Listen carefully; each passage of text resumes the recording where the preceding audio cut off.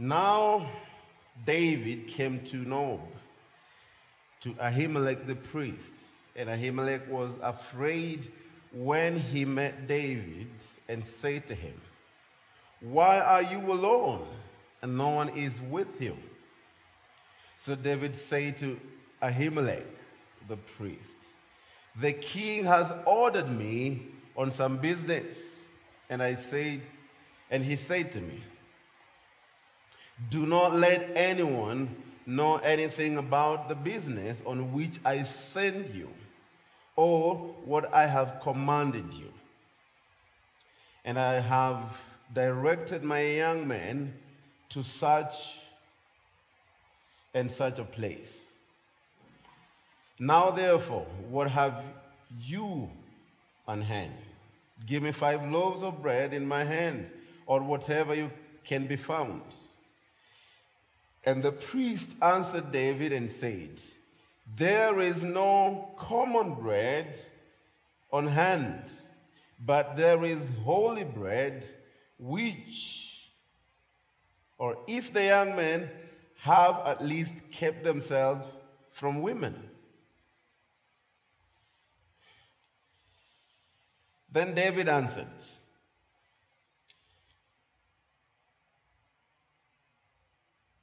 "Truly, women have been kept from us about 3 days since I came out, and the vessels of the young men are holy, and the bread is in effect common, even though it was consecrated in the vessel this day." So the priest gave him holy bread, for there was no bread there but the showbread, which had been taken from before the Lord, in order to put hot bread in its place on the day when it was taken away.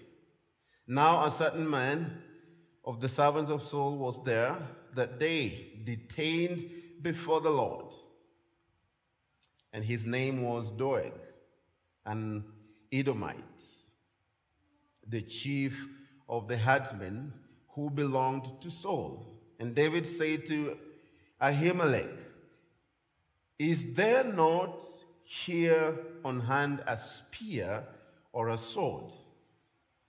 For I have brought neither my sword nor my weapons with me, because the king's business required haste." So the priest said, "The sword of Goliath the Philistine, whom you killed in the valley of Elah, there it is, wrapped in a cloth behind the ephod. If you will take that, take it, for there is no other except that one here." And David said, there is none like it. Give it to me." Then David arose and fled that day from before Saul, and went to Achish, the king of Gath. And the servants of Achish said to him, "Is this not David, the king of the land? Did they not sing of him to one another in dances, saying, 'Saul has slain his thousands, and David his 10,000?' Now David took these words to heart and was very much afraid of Achish, the king of Gath. So he changed his behavior before them, pretended madness in their hands, scratched on the doors of the gate, and let his saliva fall down on his beard. Then Achish said to his servants, 'Look, you see the man is insane. Why have you brought him to me?'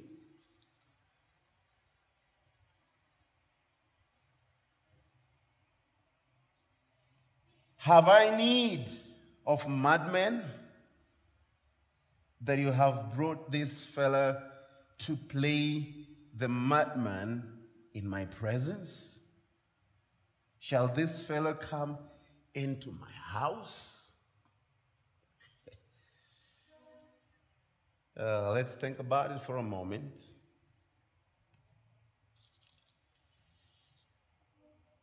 We have here the continual story of David just running. He's been on the move, and even today, as we see in the scripture, David is still on the move. He's still on the move. But let's see what he is up to. As we have read here in the Bible, David runs after they made a covenant with Jonathan. He is deeply wounded at heart, thinking of Saul who wants to take his life. Maybe he's getting to a point where he's exhausting all his way out. Nowhere to go. David is fleeing from Saul, but he comes to this city of Nob. He comes and meets a man or a priest called Ahimelech, the priest. In this uncertain circumstance, David went to the right place, into the house of God. Things are not working out. Every other side, from family to your workplace to losing your best friends to just basically losing everything. The last time Saul was on his neck, he ran to Samuel. And we see a trend that when he's deeply troubled, at least he knows where to run to. He knows where to go to. And here we see that he goes and visit or go and see Ahimelech in the house of the Lord. And this priest was afraid when David showed up. Many possible reasons. He didn't know what to expect of a man who just was, gave the children of Israel victory. And now this man comes empty-handed. He knows that David lodges at Saul's place. He works there. But he shows up empty-handed. Ahimelech was afraid when he met David. It seems very unusual to Ahimelech that a prominent man like David wandered around the villages of Judea by himself. It made the priest to think that something was wrong. And so he asked David, "Why are you alone? And no one is with you." It's like they've repeated themselves. Why are you alone? No one is with you.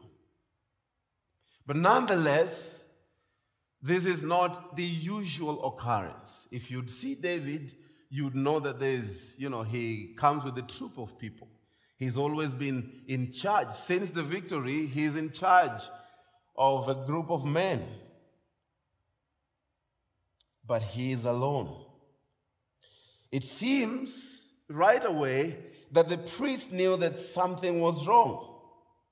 There was maybe a conflict between David and Saul. That is why he shows up unceremoniously without anything in his hands.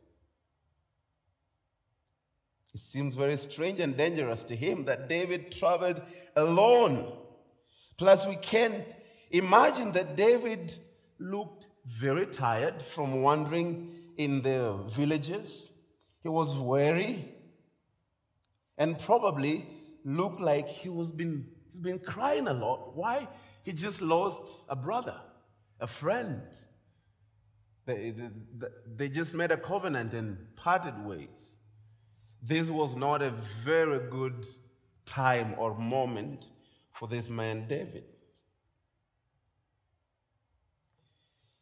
Then the priests asked him, say, the king has ordered me on some business. Is that true, church?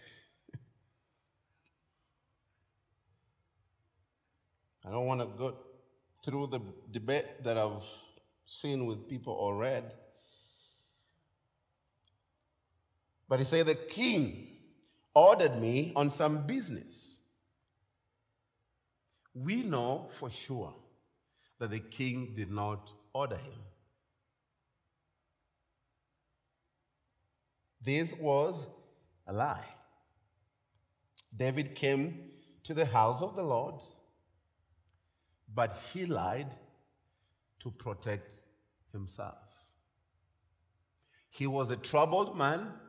He thought the only place he can find strength and solace and encouragement and protection is in the house of the Lord.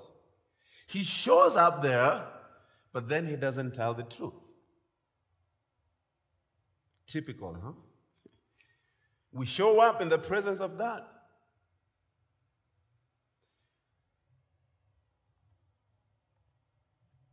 but we don't speak truth. He lied to protect himself. And he went on elaborating on this lie. You know, when you are to become a liar, you must be a very brilliant fella. Because for you to really bring things together, that now this is what I'm going to tell them, and this is going to win their hearts. This is what I'm going to bring forth, and they must agree with me. They must see that I'm honest, but I know for sure this is not honesty. He elaborated on his lie when he put false words that Saul sent him and Saul didn't. And also to establish this, he tells the priest, these are not to be voiced to any other person. Because normally when the king would send people, these letters would be read before people, everyone in the town would know the reason why the king sent a messenger, and, the priest and the family of priests and people around basically would be aware of the message. But he said, no. Do not let anyone know anything about the business on which I sent you. This is what he tells the priest. And also, we see that he referred to the young man, but he was alone. This is a man who is troubled for sure. This is a man who has seen victory from God, but now he's afraid, and this fear is causing him to say things he shouldn't have.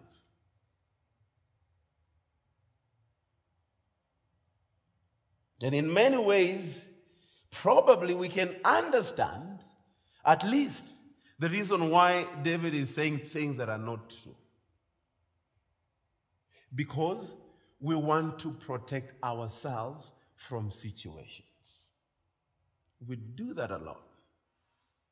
Because I don't want people to know this about me. I don't want them to have this image about me. So I'm going to drop something.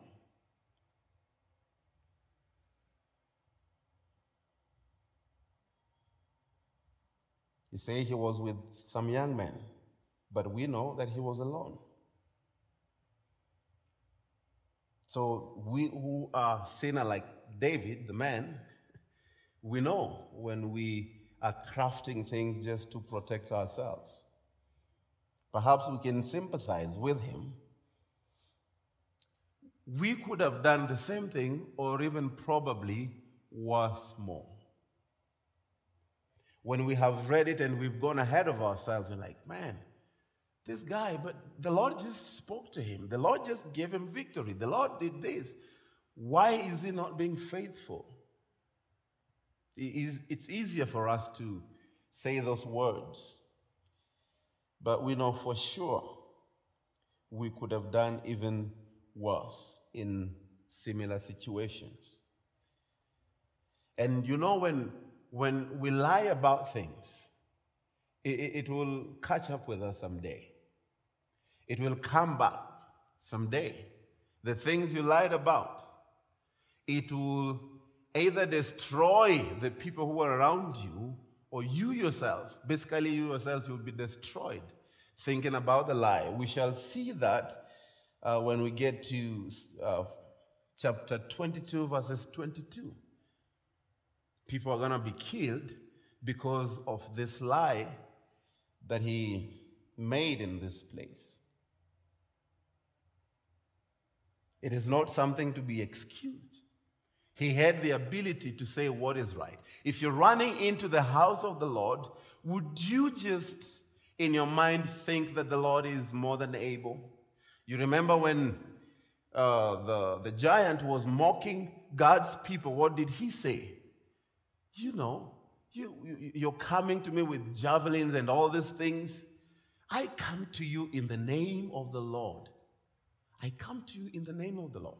Would you just get to a point in this situation where you'll remember that, I need to get these situations in the name of the Lord. The Lord will grant me victory. Why? Because I'm walking in his paths. It's easier for us to run away. Run away.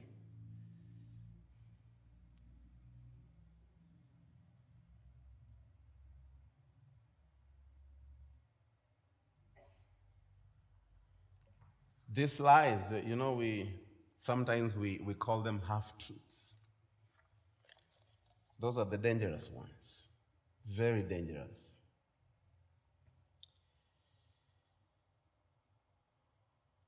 These are the things that he said. The king has sent me.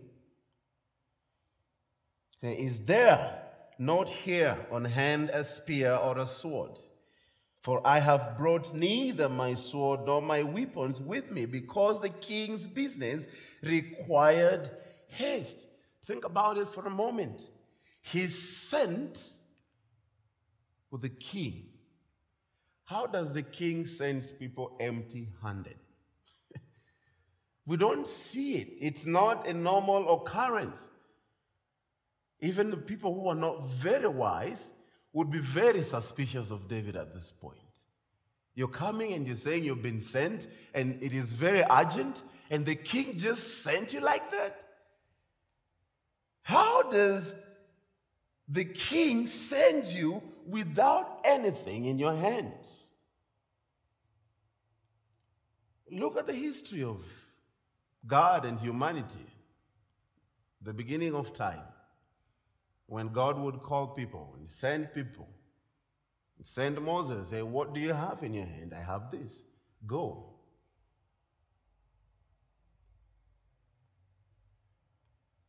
What do you have in your hands?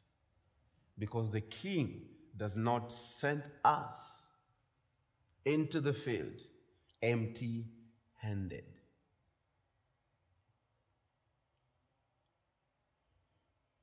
So the priest said, the sword of Goliath the Philistine, whom you killed in the valley of Elah, there it is, wrapped in a cloth behind the ephod. If you'll take it, take it. For there is no other except that one here. And David said, there is none like it. Give it to me.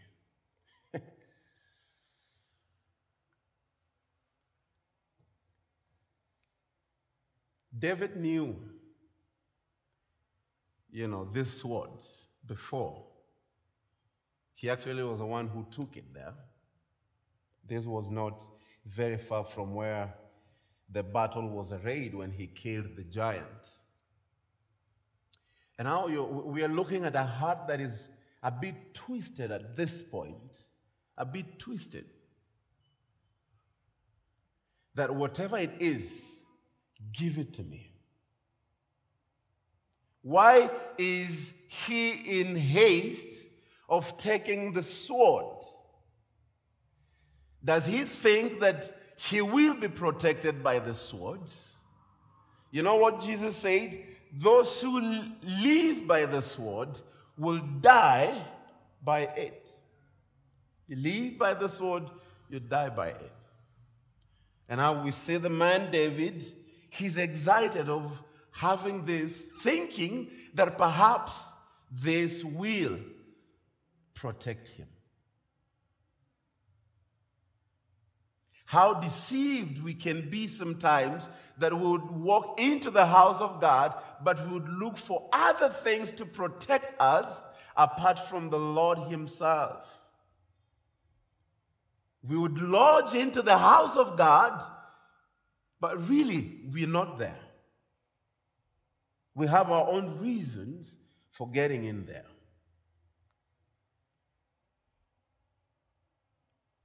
I don't know your reason for being in the house of the Lord. You're seeking the Lord, or you're seeking the things that the Lord would give you instead.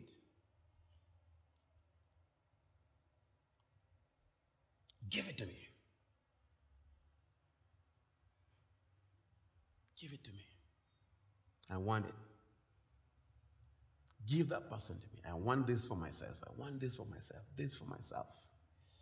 Give it to me. Haven't you guys seen, even in church, people will walk in church and they'll look around like, I want that for me.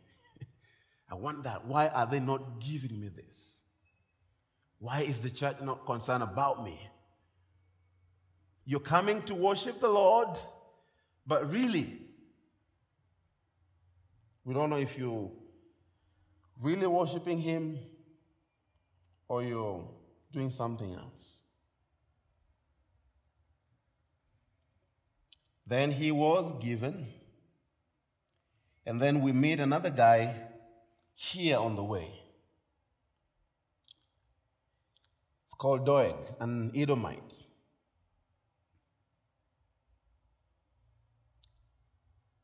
He is described as the chief of herdsmen.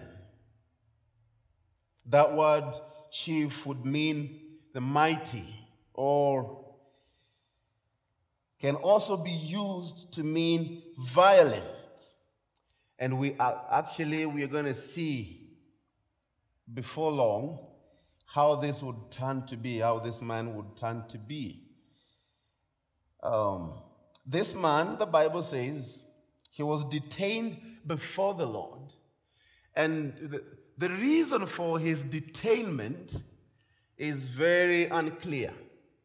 Maybe the Lord will help you to find it out, and you will help all of us. I don't know the real reason why he is detained here. Maybe he's here because he was the chief of herdsmen.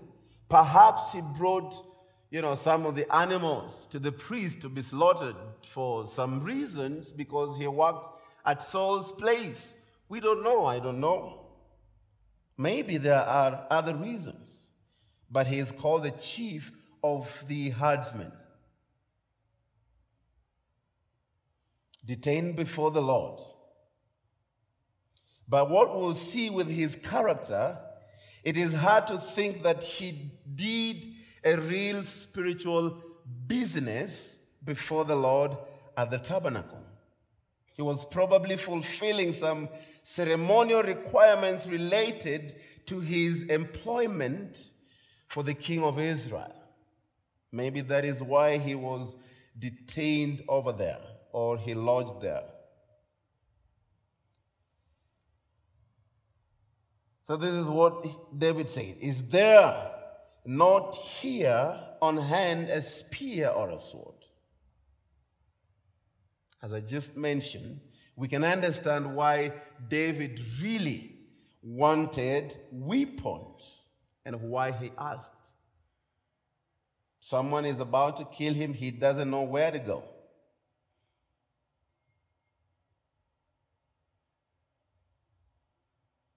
Considering what the king's business was, David told the truth when he said the king's business requires haste.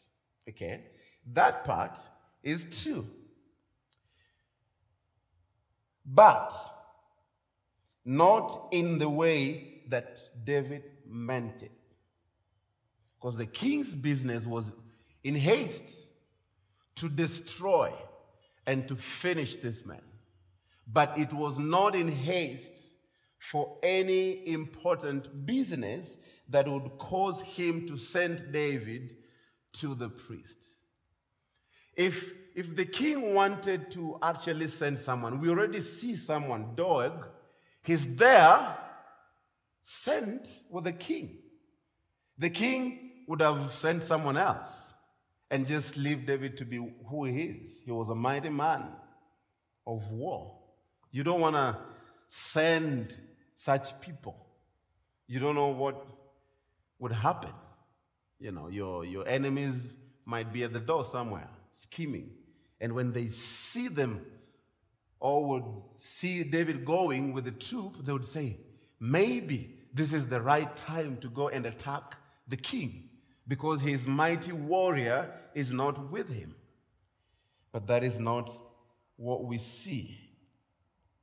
We see just David just wanting to protect himself. It is very painful to the last degree to see whose faith turned to such a lofty hate in the encounter with Goliath, coming down from that noble elevation to find him reasoning or resorting for self-protection. Think about the victory that God just gave you, and then you're resorting to protect yourself without the Lord. He did not inquire of the Lord. He was very happy to have found a good weapon. You know what he said? There is none like it. Give it to me. You know what I was thinking? You know, as David held the sword, he should have remembered how he came to win the battle. As he held the sword in his hand, he should have remembered how the victory came about. He didn't do it with lies or half-truths. He did it with a bold trust in God, a trust that believed God and trusted Him to sort the consequences.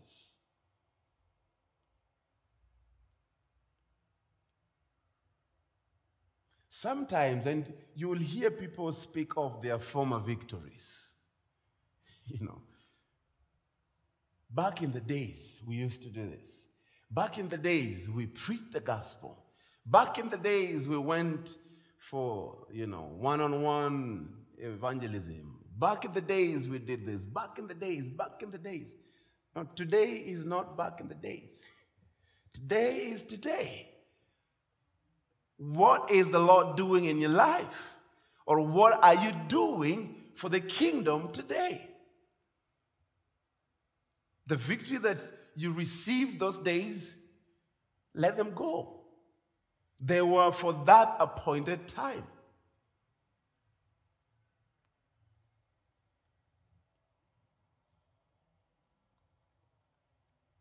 I wish he could have remembered that this same sword I'm holding, I did held it a few minutes after that man was killed. And who did it? God did it. God planted a stone in his brain. Whatever was in his mind was a stone, literally. He died. Would you remember the things that the Lord has done for you to ignite faith, to ignite belief that God will still do it again? You pick up yourself and go and say, Lord, here I am. Lead me. There is none like it. He's giving praises to this weapon. I think he should be worshiping God and say, there is none like the Lord. He said, there is none like it. And I love it. There is none like this weapon. Give it to me. Knowing that something is precious and wonderful makes us always to crave and to want it. We know it's precious. It's like, give it to me. And this applies to every aspect of our lives, whether it's relationships. You know that this man, this woman is precious before the Lord and before you. And because you don't want to wait, you're like, give it to me. I want it right now. Right now. If you love me, you will hear my voice. If you love me, you will obey me. That is not how it goes.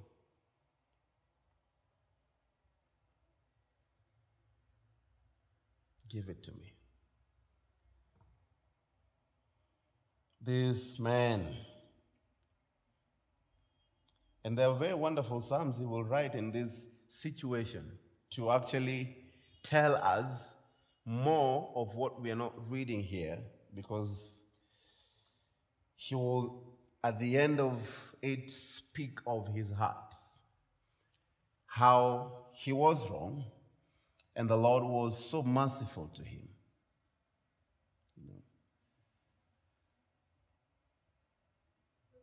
The priest gave him the sword.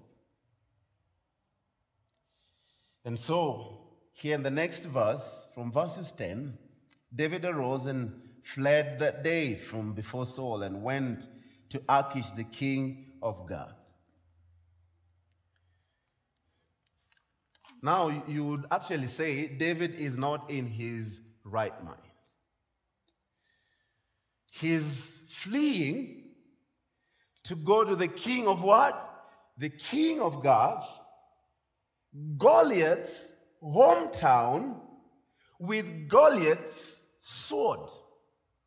You're just looking for death.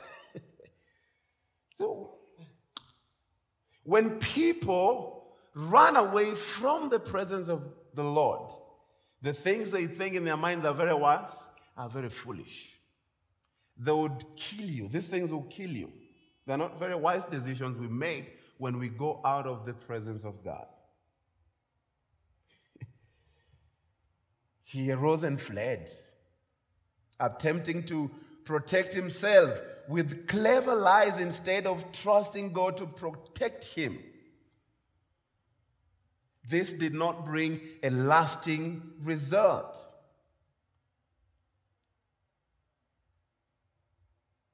When Achish, the king of Gath, heard of David, David was now amongst the Philistines. He must have been discouraged or deceived to think that he could find peaceful refuge amongst these enemies of Israel, especially carrying this sword into their hometown. That was a wrong move for David that day. It didn't make sense for the man who carried Goliath's sword to go to Goliath's hometown. It didn't make sense at all.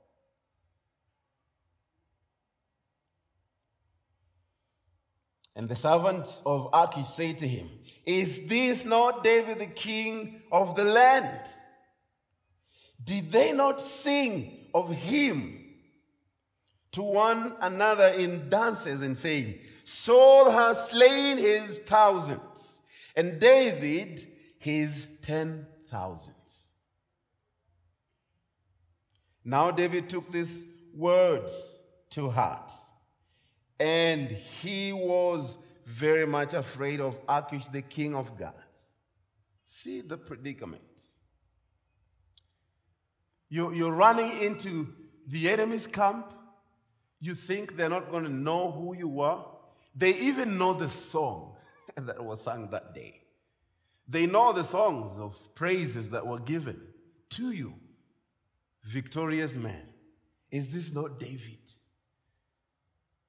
It's not just knowing David by name, knowing what was said about him, because this fame was spreading like fire that time. Who killed Goliath? David, the son of Jesse. This is what he did. And all the women sang these songs, and this is what happened. And he's now with the king. And do you know actually what they said? They say, "Is this not David, the king of the land?" Is David the king right now? But they know that David is king. They know that David was anointed king of Israel. Though he's behaving foolishly, but he's the king.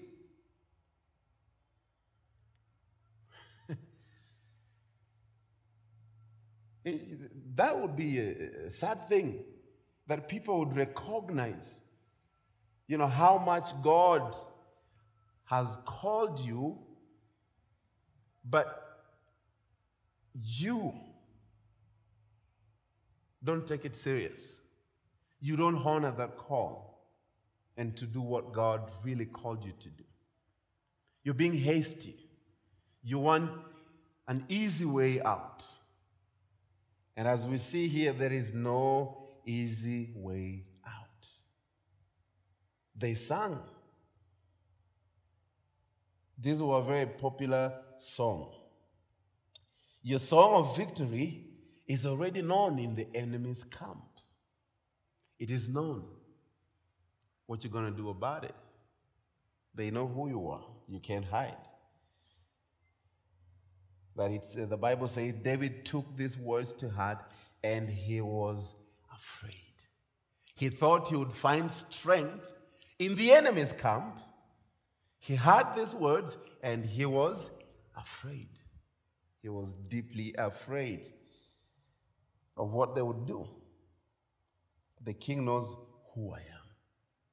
I don't have an army. And actually, if we'll read the book of Psalms, and you will see that David he was captured. He writes in Psalms and gives us extra details about what really happened. David's words in Psalms 56 helps us understand what happened here. The title of the Psalms identify it as the song he wrote when the Philistine captured him in Gath. And apparently, although 1 Samuel 21 doesn't detail it, the Philistines captured David when he came to Gath. They probably captured him and presented him to the king and said, this is the king. He's the king of the land. David thought he would find sympathy, or people would not know him amongst the ungodly Philistines.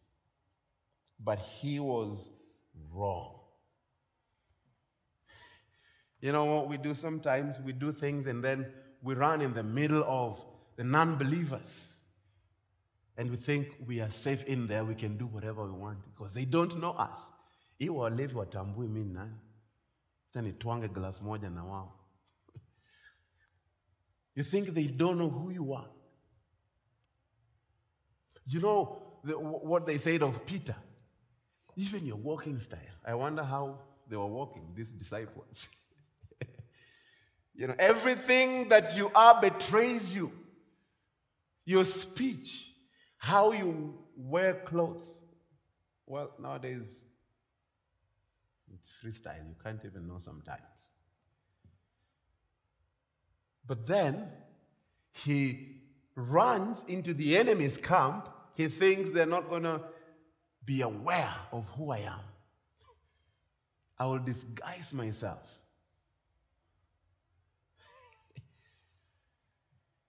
That was not very clever. So what do we get from there? Don't go to the enemy's camp. They know who you are, and they will act accordingly. If you think they don't know, they already know who you are. Psalms 56 also shows that the slide that started on the road from Jonathan and continued on into Gath has now stopped. David was on a higher ground again. This was the difference between David and Saul. Both of them slipped, but Saul kept sliding while David turned back to the Lord.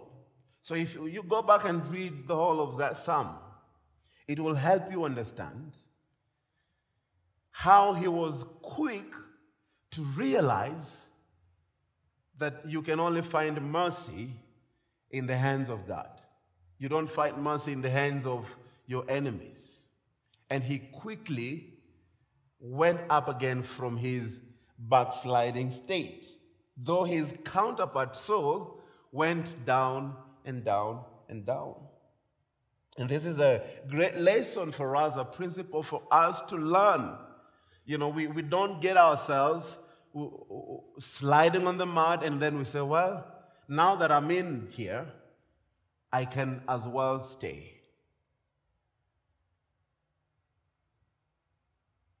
You don't entertain sin. You don't entertain lies. You don't entertain, fornication. You don't entertain anything that is of the flesh and say, because I'm here, just going to continue. Probably not. That might not be a very brilliant idea. That was the difference between him and Saul. And that marks the difference with the one who has received Jesus Christ and knows him to be his Lord and Savior. That though I have fallen, though I have gone this route, but the Lord has called me again through his grace and mercy, I can come back to him. Great is thy faithfulness, O God.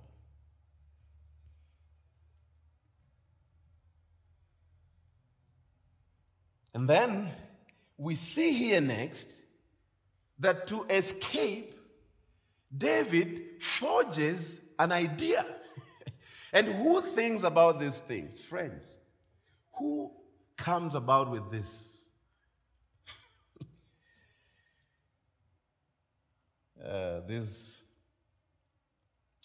David took these words to heart and was very much afraid of Achish, the king of Gath.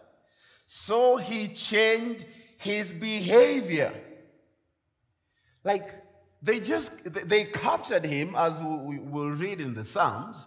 They captured him, brought him before the king. He was sober then. But because these words were voiced before the king, he was afraid. He was never afraid of the man who was blaspheming the name of God. But he's afraid now because they know that he is the king of the people he fought for. It's a sad reality. So he changed his behavior before them, pretended madness in their hands. I don't know how he pretended madness. Like, he wanted to kill someone. He wanted, or how he talked. I mean, you guys know mad people. You know their behavior. You see mad people and you want to run away. In fact, there are some, you just see them with some rungus. They are walking with no problems. You don't want to come close, right? You don't know what they're thinking. You don't know. You don't want to be close to a madman. Pretended madness in their hands. David acted in a strange manner, scratching on the doors of the gate and letting saliva fall down on his nicely trimmed beard.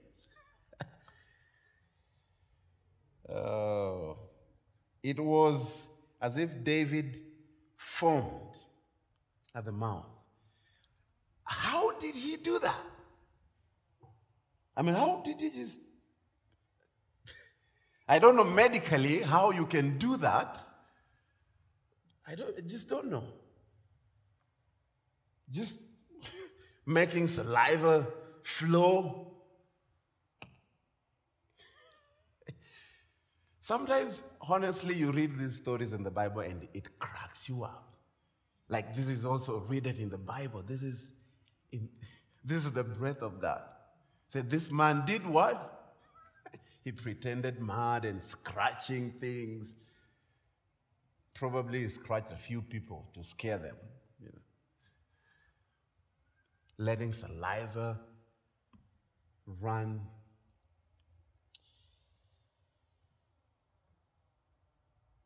Basically, David humiliated himself before the Philistines and acted like a madman. And this will be very convincing. Saliva on the beard, this is very convincing. Trust me. You're holding someone and they're starting to do things and saliva coming out, like maybe he has a condition. We didn't know before we captured him. And the king, at the end of we read it, say, who am I that you're bringing a madman to me? What do you think I am? Some decency. Decency required here. He pretended. Then Achish said to his servants, look, you see a madman is insane. Why have you brought him to me? Why have you brought a mad man to me? This is not a madman. This is a man who is trying to find a way out by himself without the Lord. This is a man who has given a testimony of how God used him to protect his father's sheep in the jungle. This is a man who has seen victory, bringing down a man who was the champion of the Philistine, and they feared him. After he killed the Philistine, in other places we read that he also garnered other victories. The Bible said that he would smote them, bring back victory. What is happening right now? He's gone downhill. But I don't know what is going through his mind. Because when he writes the Psalms, the stories have changed. He now gives us the perspective of what he felt of the Lord that season and that time. Was David walking in the spirit or in the flesh when he started doing all these things?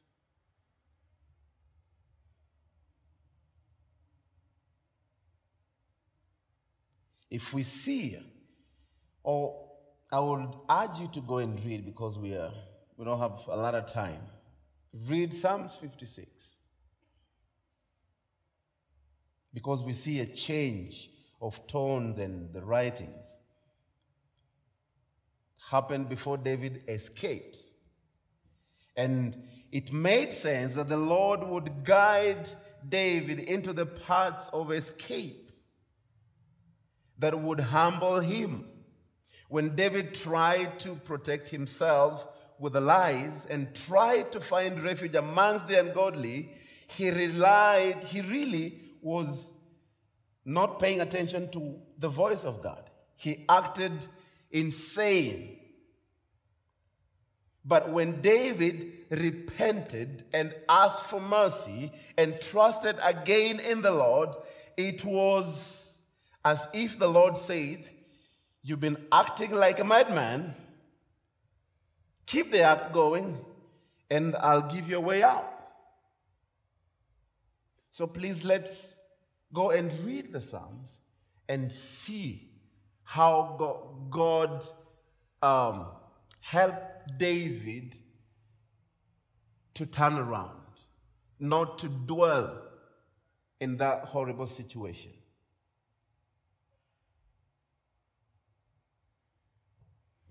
I don't know if you have in any way found yourself in a situation that you actually took yourself in, and you're wondering how you're going to get out.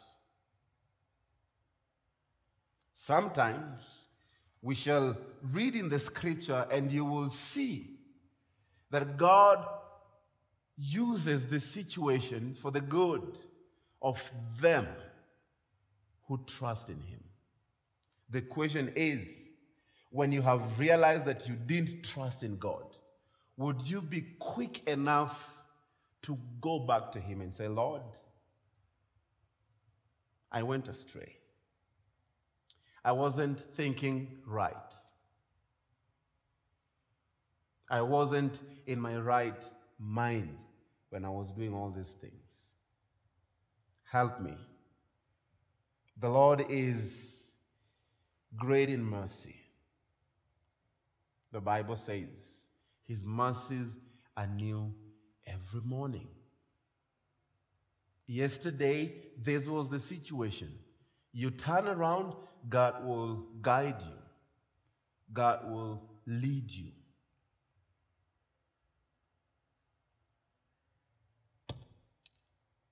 You'll find yourself in situations.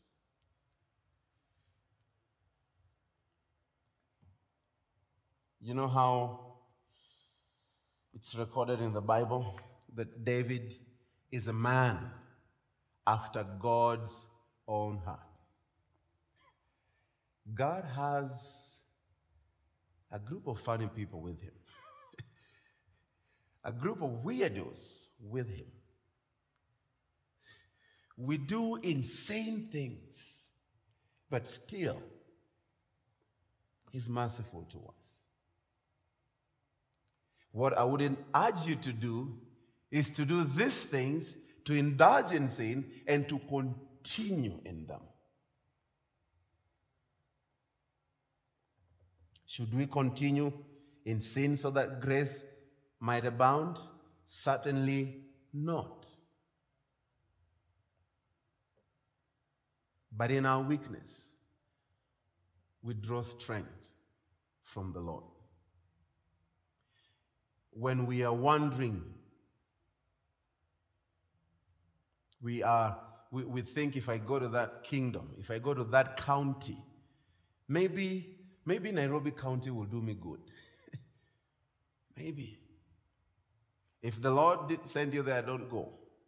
Stay here. If he sends you, go immediately. Don't ask for permission. Go. The one thing I am training myself to actually learn and get is to trust God daily. You guys know how that thing is hard? It is hard. It's not easy. So, why? I'm trust in God. Many people say it, but they don't mean it. They say, naamini Mungu atatenda, hata haya yatapita.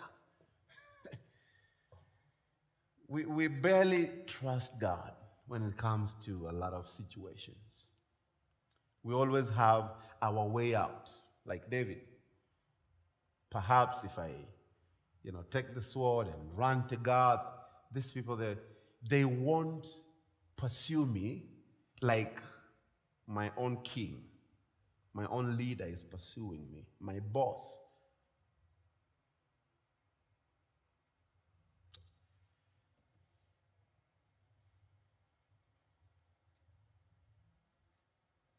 We'll continue with the next chapter where we see there are roadblocks everywhere, literally everywhere. But through the mercies of God, David was restored. He was restored. He didn't remain in his wayward thoughts. He was actually not mad. He pretended mad. He acted mad. And then the Lord speaks to him. Wouldn't it be funny to have that conversation with the Lord? And he's asking you this question like, so you pretended mad. What was going through your mind? And let's talk. Let's reason together. What were you up to?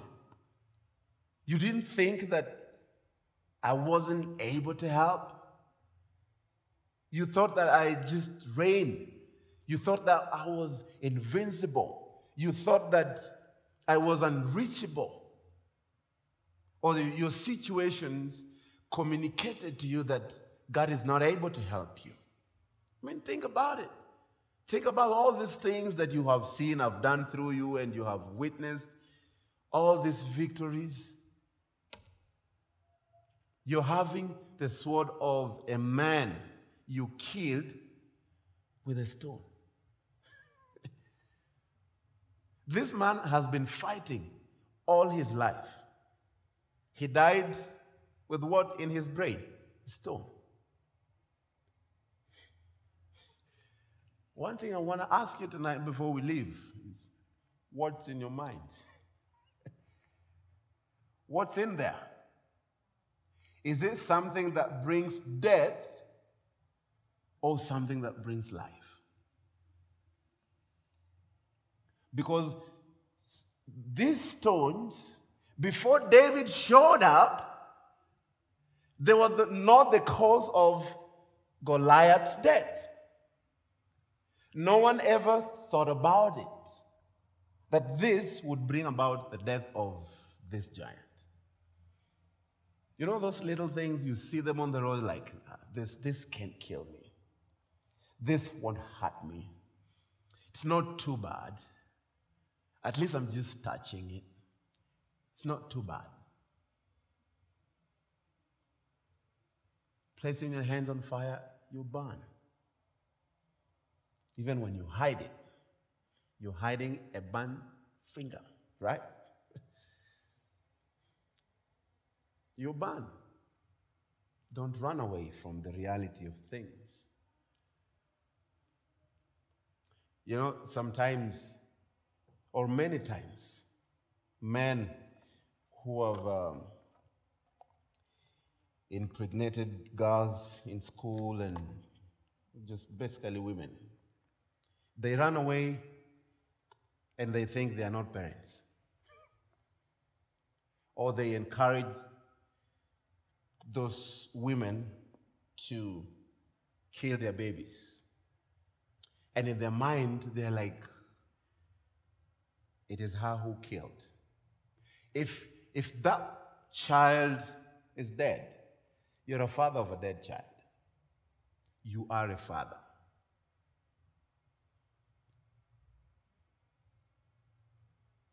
You don't ignore these small things. The Bible tells you to run away from things, just run. Just run.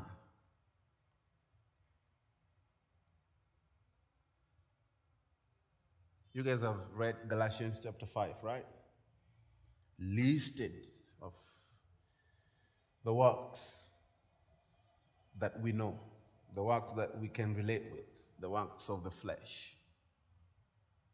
There are so many, so many. But then those who are spiritually minded, those who are born of the Spirit, there is the fruit that ought to be seen in us as we live as believers. David thought, because he's, from running from his boss, people won't know him. You're thinking you're running away from fellowship, from this group of people. This other group of people won't really pay attention to who you are, or they don't know who you are. You will be surprised. You will be surprised. In the middle of Kaloleni, where you've never been, you're like, someone, hi, I'm Chungi. Honestly, one thing that tries to keep me in check is I'm walking on the street and I just hear them, Chungi. I don't have any idea who they are. I just know that they know me somehow. So you're walking on the streets, you just know, hey, this might be the next person who knows you. So I have to focus, keep check, keep on track. And actually, I think it's a good thing that the Lord does to people like us. It's like, if they didn't exist there, then we'll behave silly. God just bring them on your way. You're there busy thinking of things like, hi, oh. Yeah. The Lord is merciful. His grace abounds to everyone who was called on his name. Amen? Amen. The Lord blesses, and thank you for being here tonight. Lord, we are thankful that we learn these principles from your word, not to ignore these things, because when we run away and we don't run to you, we see what happens at the end of the day. There is destruction that comes our way. There is lying that comes our way. There is pride that comes with all these things when we are not within the boundaries of where you have placed us to. And so, Lord, we ask tonight that you'd help us, Lord, in our weak strength, or we know we don't have strength apart from what we have received from you. So we ask that you would lead us, that you would guide us, that you would be with us in every day's situation that comes upon us.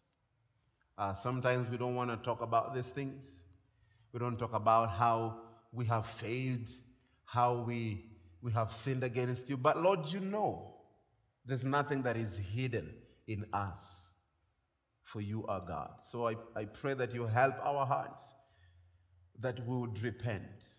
We see David is called a man after your own heart, not because he was perfect, but because he would realize his sins and turn back to you. And Lord, I pray that tonight, even as we disperse ourselves to go to our various homes, I pray that you keep our minds in check, that we'll think of the things that are above where you're seated at the throne, that we'll gaze upon your throne, we'll fix our eyes on the heavenly things, oh God. So help us and be with us as we go. In Jesus' name, amen.